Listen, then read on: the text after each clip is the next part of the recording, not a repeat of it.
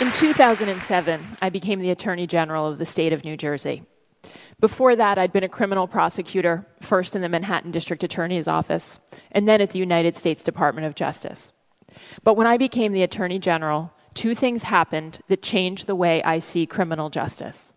The first is that I asked what I thought were really basic questions. I wanted to understand who we were arresting, who we were charging, and who we were putting in our nation's jails and prisons. I also wanted to understand if we were making decisions in a way that made us safer. And I couldn't get this information out.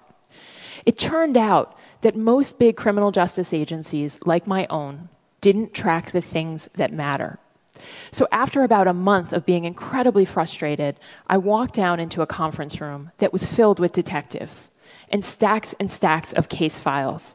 And the detectives were sitting there with yellow legal pads taking notes. They were trying to get the information I was looking for by going through case by case for the past 5 years. And as you can imagine, when we finally got the results, they weren't good. It turned out that we were doing a lot of low-level drug cases on the streets just around the corner from our office in Trenton. The second thing that happened is that I spent the day in the Camden, New Jersey Police Department.